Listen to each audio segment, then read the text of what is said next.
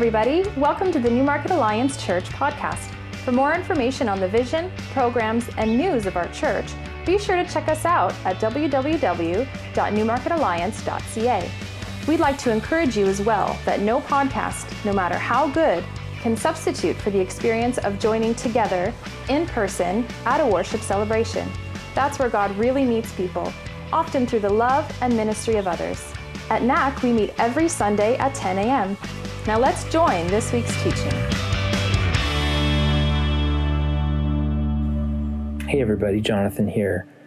I want to let you know today's podcast is going to be a little different, a little weird for me.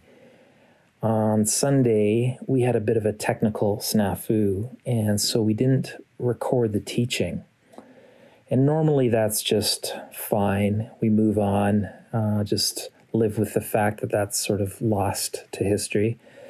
But we are in this series, and I know there are those who are tracking with it, those who couldn't be there on Sunday. And so I do feel a bit of a responsibility to those who want to track with this series.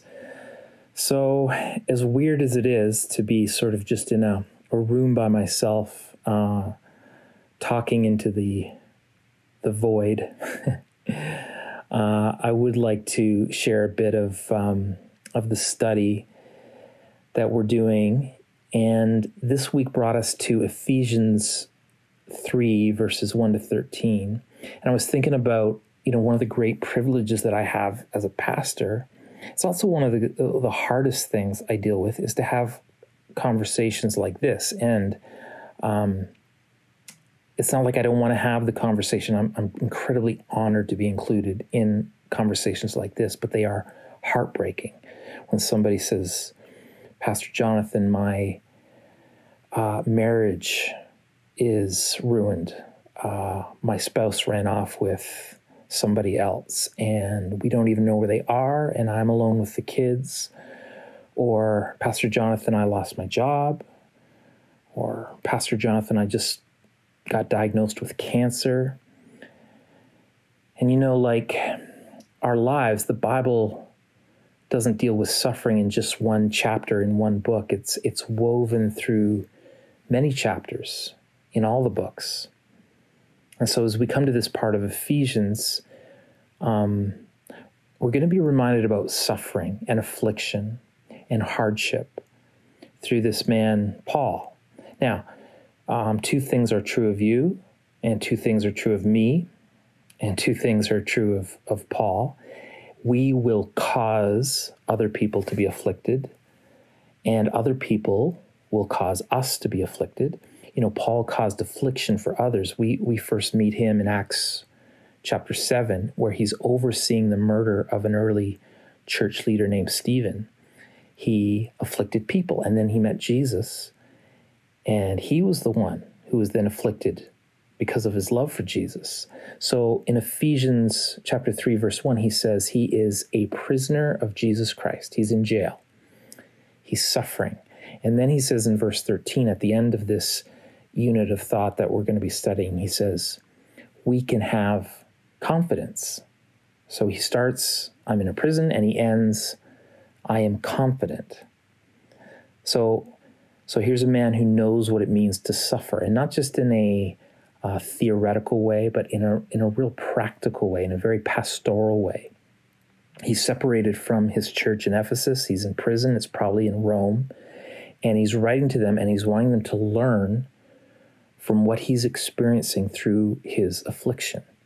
I love the Bible. It's just filled with suffering, filled with real people and real problems and real God. There are 150 Psalms. 1/3 of them are laments, people who are hurting and crying out to God in the midst of their grief.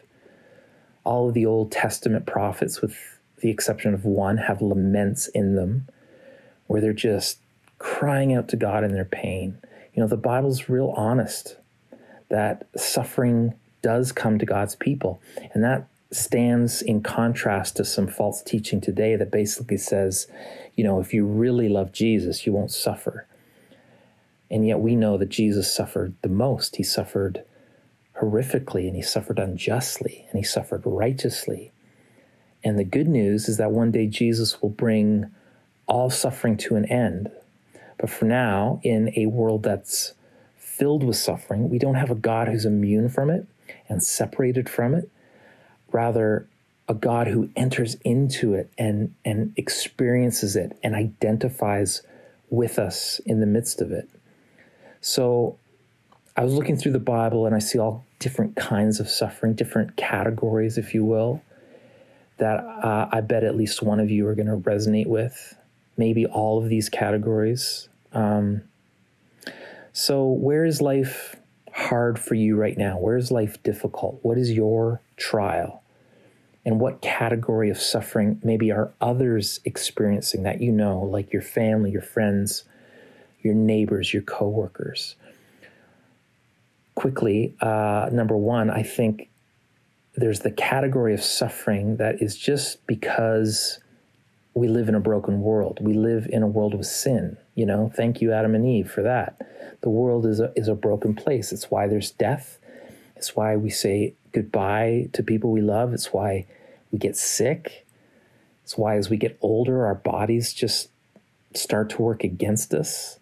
It's why the world just isn't the way it's supposed to be. It's the general result of sin. And then the second kind of suffering, I think, there's the kind that comes from just natural and logical consequences. Paul talks about reaping and sowing. You know, you eat poorly and it's going to affect your health. You drink too much, you're going to blow out your liver. You spend too much, you're going to end up in debt. You don't get up and go to class, you're going to flunk out of college. You keep yelling at your boyfriend or girlfriend, and lo and behold, they don't turn into a spouse. It's the consequences of our own folly. There's also demonic affliction, the third category. This is where Satan and demons actually harm one of God's people. And it could be physical, it can be emotional, it can be night terrors, it can be hearing of voices, demonic accusation. Paul experienced this. It's why in chapter 6 of Ephesians, he's going to talk a lot about the spiritual battle. And then there's the fourth category is victim suffering. I think some people listening to this, you have been sinned against. And it's one of the hardest things in pastoral ministry, like meeting a number of women throughout the years who've gotten out of abusive relationships with violent men, or men and women who've left a home where they were abused as innocents. You didn't do anything wrong, but great harm was done to you. It's where people are attacked and mistreated and robbed and scammed. You didn't deserve it. In no way should you have endured it, but you were sinned against. Think of another kind of suffering is collective suffering. This is where you're part of a people or a tribe, and when one of them suffers, you all suffer. So you're part of a nation that's at war, or you're in a community where tragedy is struck.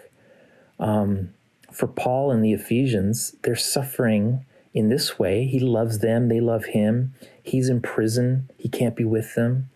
So he's suffering, but they're suffering too because, you know, this is their community. And maybe you know somebody and love somebody and they're suffering. And so as a result, to some degree, you're suffering. Another category I thought of was disciplinary affliction. This is where, and this is a controversial one for sure, but like there's examples in Scripture where God allows some affliction, not to punish, but to mature. And for some of you, this season you're in, God may be wanting to mature you or correct you, and maybe, just maybe, He's allowing some hardship to motivate you, inspire you, mature you. What about this seventh one, vicarious suffering? And that's when people in the world seem to hate us, but what they really hate, I think, is the Jesus in us. You know, I'm not talking about when we are kind of jerks for Jesus, you know, those culture warriors who judge everybody and then they think they're being martyred for their faith. No, it's also true, though, that we live in a day where it's kind of fashionable to be anti-Christian. And if you say you love Jesus, it's okay to mock that. And so that's a kind of affliction that I think is increasing. And Paul tells us later that our war isn't against flesh and blood, that we're not to fight back with people. It's really a spiritual battle, that we should love them, and that what they're really fighting is the Jesus in us. And so it may seem like they're attacking us, but they're really offended by him. And I'm thinking of the people, even in our church, who have family members, friends, co-workers, and they don't like you just because you're a Christian. So there's some affliction that comes just for the cause of Christ. The eighth one that comes to mind of categories of suffering is, I'll call it testimonial affliction. And there seems to be these biblical examples where one is afflicted primarily as an opportunity to show people who Jesus is and what he's done. And this may even be the case with Paul. He hasn't sinned or done anything wrong. He's been preaching and teaching about Jesus. And so they arrest him and they throw him in jail. But it turns out it actually gives him a bigger platform to talk about Jesus. So it seems like there's greater purpose in his suffering. You know, sometimes somebody goes through a hardship and they endure it in such a way that other people come to know and love the God that they're devoted to. Think of Joseph in the Old Testament. He's oppressed, he's thrown in jail, he suffers. But then he rises up to great power and has a great testimony, and millions are saved. And he's able to say, you know, what you meant for evil, God has used for great good. Ninth example, another controversial one. What about preventative affliction? This is where God might allow some hardship, but it's to warn us and spare us from greater hardship. If you think of it like you realize suddenly your side hurts, right? And you go to the doctor and you find out your appendix is bursting. And so the pain was a warning, a preventative affliction. It was uncomfortable, but it actually spared you from greater misery. And so in that way, maybe it's really a gift from God.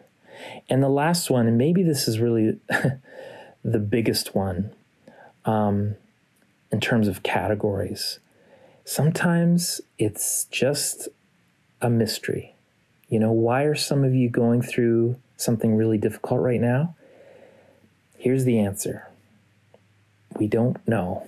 We don't know what God's up to. And I know there's some Bible teachers and theologians who just struggle to say, I don't know. But that may be the only answer some of us get on this side of heaven.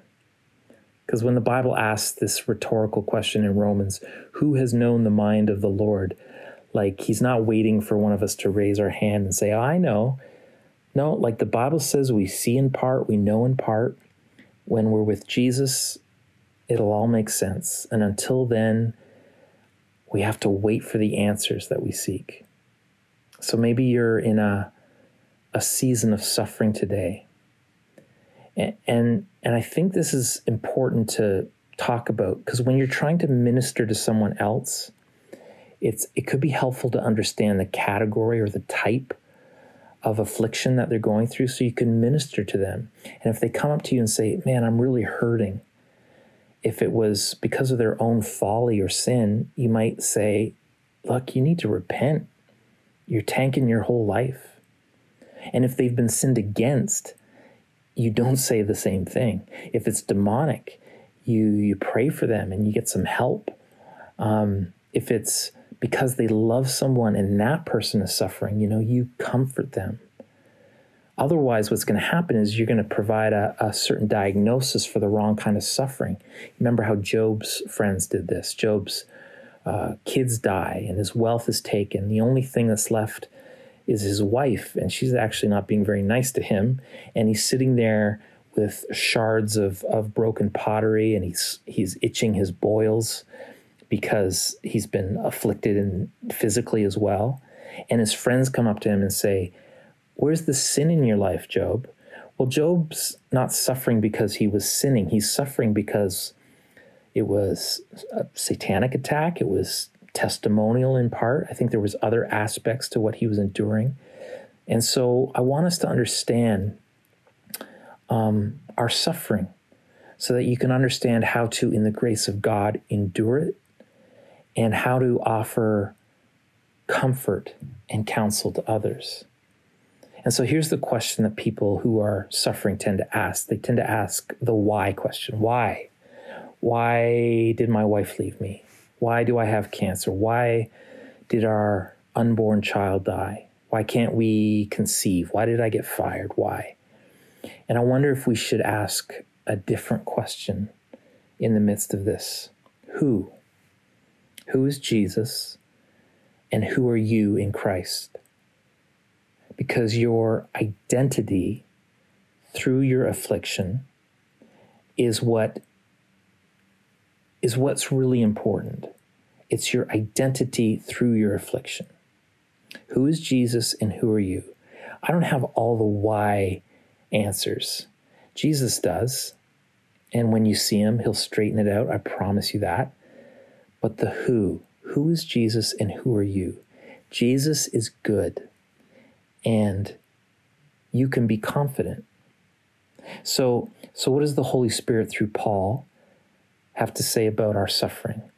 And I just want to say 3 things about this. The first thing is that our affliction can actually be redeemed for others' good. And I know that one of the first things that happens when we're suffering and when we're hurting is our eyes tend to look inward. And all of a sudden we lose sight of others, right? We forget, other people are hurting too. Other people are suffering too. And so I'm really amazed by this Paul who's in prison again, not because he did anything wrong, but because he can't stop preaching about Jesus. And it would be real easy for Paul to make it all about Paul. But he starts this section by talking about others. And here's how he says it. For this reason, I, Paul, the prisoner of Christ Jesus, for the sake of you, Gentiles, surely you have heard about the administration of God's grace that was given to me for you. That is the mystery made known to me by revelation, as I've already written briefly. And so Paul is saying here that his affliction is very purposeful. And he continues on and says, as I briefly wrote earlier, God himself revealed his mysterious plan to me. As you read what I have written, you will understand my insight into this plan regarding Christ. God did not reveal it to previous generations, but now by his Spirit, he has revealed it to his holy apostles and prophets. So Paul's saying, I'm a prisoner for Jesus Christ. I am in jail because I love and serve Jesus. But this is for others' good. I'm suffering for the Gentiles. And you remember, before he became a Christian, he hated Gentiles. And then he meets Jesus, and all of a sudden he realizes it's not about Jew or Gentile, it's about Jesus. And he receives a new identity in Christ. And in Christ, he's reconciled together with those who are not of his ancestry or lineage. And the calling on Paul's life is that the world would come to know Jesus. He calls himself an apostle to the Gentiles. And so what Paul's saying is, I am being afflicted because I want people to meet Jesus. Because for many people, Jesus is still a mystery. They haven't heard of him yet. They don't know him. They don't understand him. So I'm in jail, and my suffering is actually an opportunity. And all of a sudden, people are paying attention to him. Have you heard about this pastor in jail? Have you heard why he's in prison? What's his story?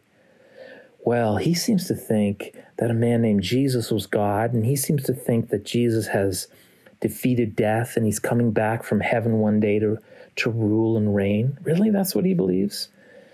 So even in jail, Paul says, this is actually a pretty good opportunity. I've got more attention and more controversy, and it gives me a bigger platform to talk to people about Jesus.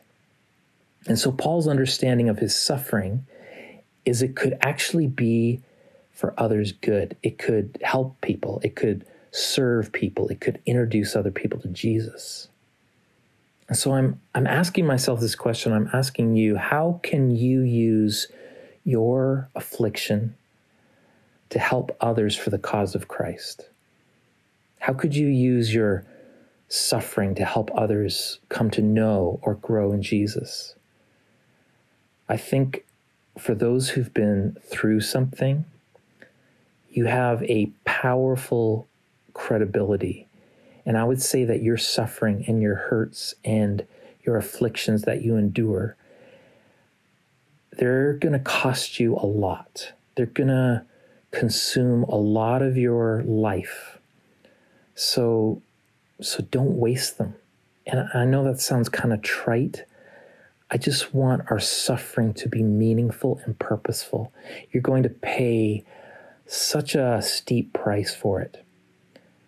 And so let's make a good investment with it. I think that's what Paul's doing in jail. He's like, well, I got some free time. Might as well write some Bible. And 2,000 years later, this letter to the Ephesians is still helping us. It's still serving us. You know, some of the real heroes in our church are those who are grief share leaders and participants, those who help people who are grieving. Small groups like Our Conquerors group who share vulnerably, who share their hurt or their struggle or their affliction. Groups who share deep sin and abuse and things of that kind. And what I have found is as soon as someone has endured some kind of suffering and they've learned and they've grown through it, by the grace of God, as soon as they're honest enough to talk about it, all of a sudden just people swarm to them because they trust them. It's really amazing. I found that in my own life, in my journey with depression. And so what have you been through? How can it serve others? How can you not waste it, but invest it?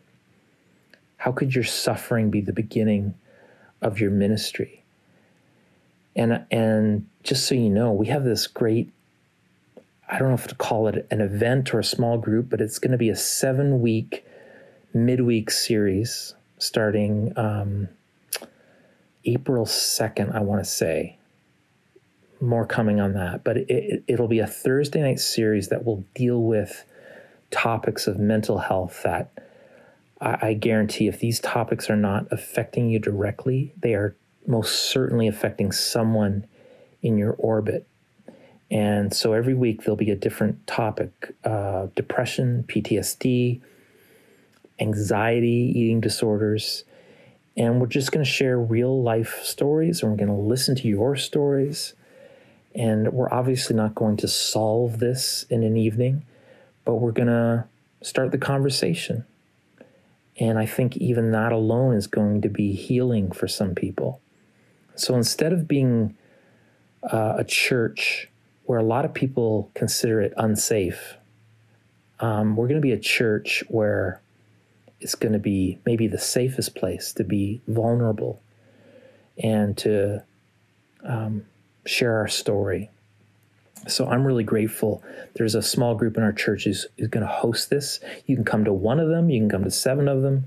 You don't have to register for anything. But even in this group, there's a social work counselor. There's a registered coach. There's just a lot of wisdom packed in this group. And they're going to sort of facilitate this evening. So your suffering, your affliction can help others. Second thing, though, is that it could also help you. It can mature you. It can grow you. Paul says, by God's grace and mighty power, I have been given the privilege of serving him by spreading this good news. Though I am the least deserving of all God's people, he graciously gave me the privilege of telling the Gentiles about the endless treasures available to them in Christ. I was chosen to explain to everyone this mysterious plan that God, the creator of all things, had kept secret from the beginning. And so we see that Paul is suffering and he is ministering, but he's also maturing. He's growing. He says, I minister by God's grace. There's humility there. I'm Paul. I've had a great education. I have a lot of insight, but my ministry is only by the grace of God. And he says he's the least deserving. He sees himself in light of his Savior. He's not comparing himself to others and thinking, I'm a pretty good person. He's comparing himself to Jesus and saying, I'm the least of the saints. And I just know some of you listening to this are hurting. And I suspect some of you listening feel right now like you're barely hanging on. I know some of you fight depression and despair, and that there are those right on the border of hopelessness. And probably the last thing you want is another sermon, another set of points and principles. But listen, I just believe God could use this season to make you more like Jesus. And so if one of your life goals is to become more like Jesus, then even though this is a horrible season, it could also be, and I don't want to be condescending or religious about this, it could also, in a weird way, be the best time of your life. It could be. I mean, how many of you know what it means to grow in your suffering? When you suffer, you'll be able to say, I understand and appreciate what Jesus did for me more than ever. Knowing that not only Christ was afflicted for us, really Christ was afflicted by us. When he died on the cross, he died for our sins. That means on some level, we're responsible for his affliction. And yet he loves us and he forgives us and he rises to embrace us. And I know when some people say, it was hard, but I wouldn't trade it for anything. Some of you might cringe. I do sometimes. I'm like, really? But when you talk to honest saints who've really been through something, and when they say in retrospect, I never wanted it, I would have never chosen it, I don't want anyone else to go through it, but I wouldn't trade it because I learned so much about Jesus and I became more like Jesus. And so I cherish whatever it is that I've gone through because of what I've learned and how I've changed. I hope that's true for you. It sure beats bitterness. It beats wasting your suffering. Man, that God could actually use the hardest parts of our life to be the sweetest parts of our life, to use the most painful parts of our story to be the most encouraging parts for someone else. And it's hard to even talk about this because I don't know what you're going through as you listen to this. I know that you're certainly not coming from some pain-free, simple existence. You have difficult circumstances that you're struggling with. But Paul's two questions here are, is there a way that you could use what you're going through to help others and to grow personally so that it would be good for them and good for you? And then his third point is that we can actually be afflicted for God's glory. He says affliction could be good for you, it could be good for them, and it could even bring glory to God. That God might even use the worst things to do wonderful things. And here's how he says it in verses 10 to 13. He says, God's purpose in all of this was to use the church, that's all of us together, to display his wisdom in its rich variety to all the unseen rulers and authorities in the heavenly places.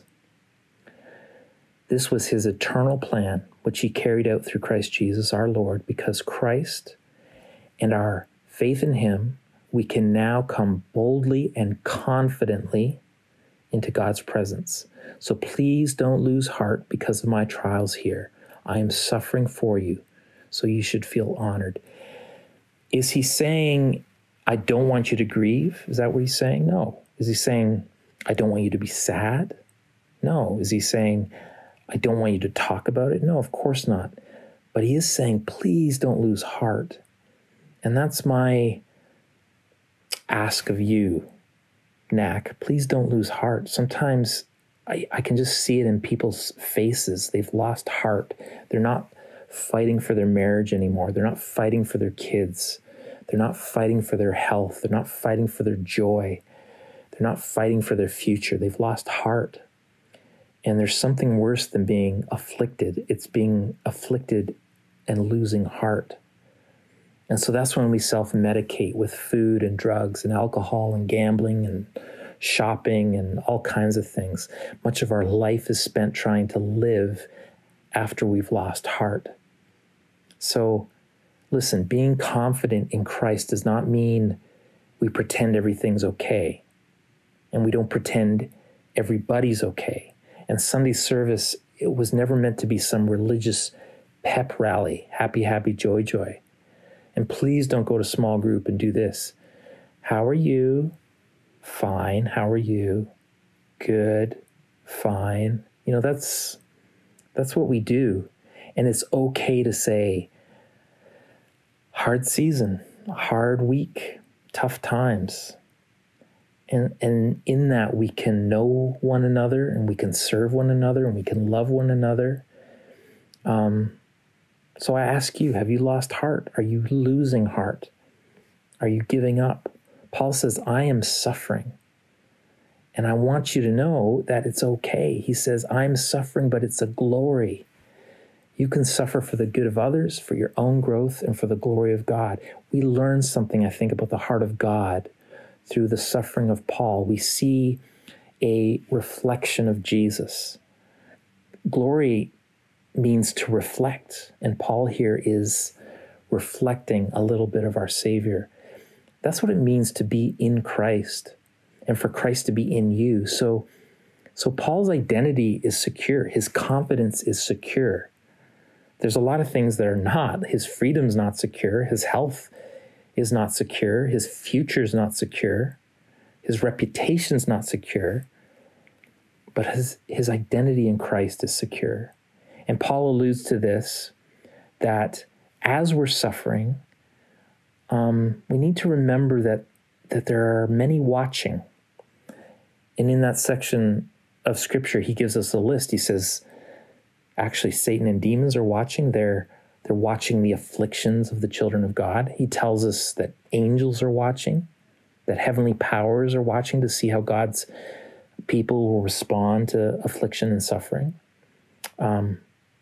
Who else is watching? I guess for Paul, those in Rome are watching. His church in Ephesus is watching, see how he'll respond. I don't know who it is in your life, family, friends, neighbors, coworkers who are watching. And what he says is sometimes when we are afflicted and life is hard and we're frustrated and we're losing heart and we're asking, God, are you even there? Do you care? Are your promises true?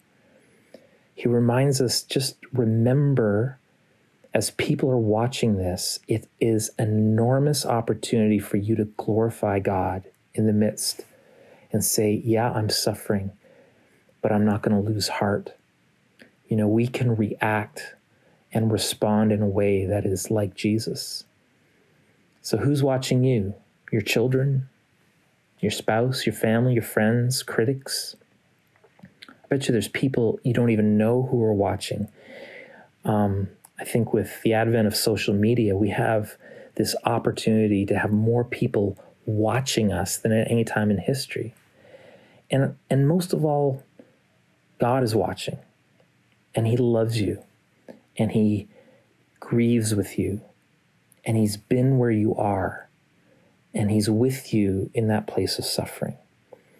And so just as I wrap up here, just a couple practical things from your pastor. I would say, number one, I just encourage you to be honest. Paul's honest. Be honest with the Lord. Be honest with the Lord's people. I know talking about it helps. It helps you and it helps others.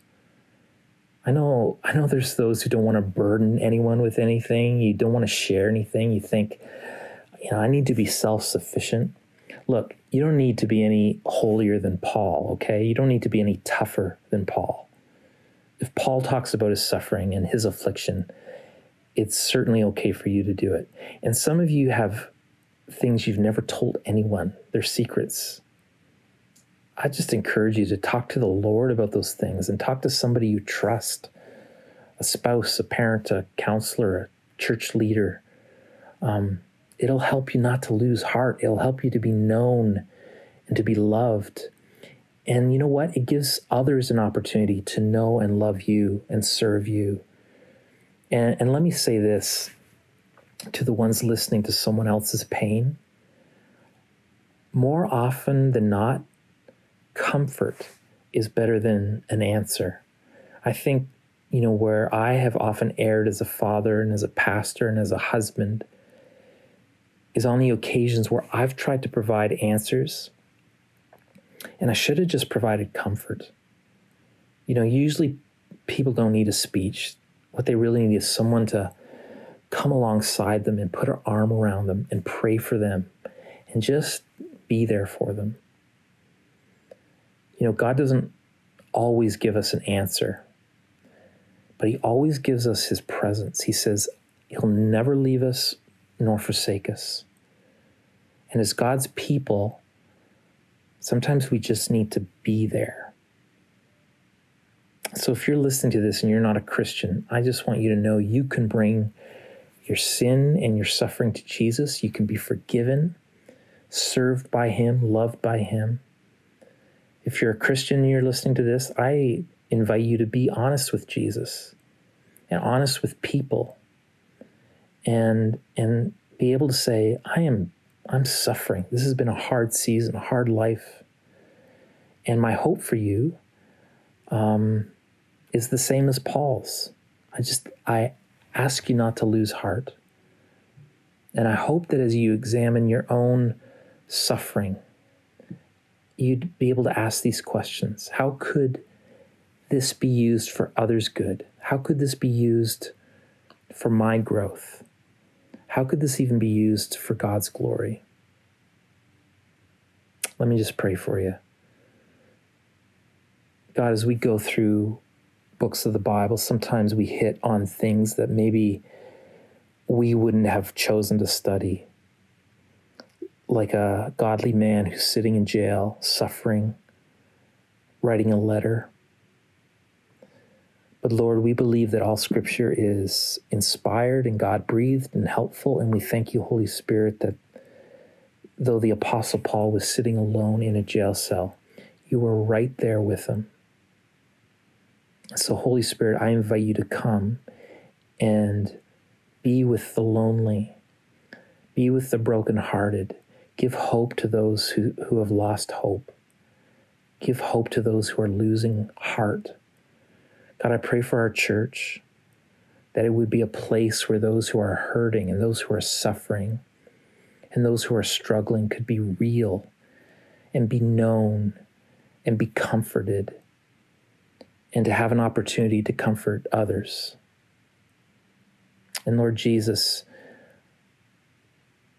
I thank you that in a world that's just filled with suffering, that we don't worship a God who's immune to it, who stayed far away from it. Jesus, you suffered like nobody else. And I thank you that you rose from death. And I thank you that you promise there is a kingdom coming and that there is a day when our faith shall be made sight, that there's a day coming when all our questions will be answered, every tear will be wiped away from our eyes, and eternally we'll get to enjoy you and the world as you intended it. And in the meantime, God, may we endure by grace and serve others by grace. I pray this in the strong name of Jesus. Amen. Amen. Thanks, everybody.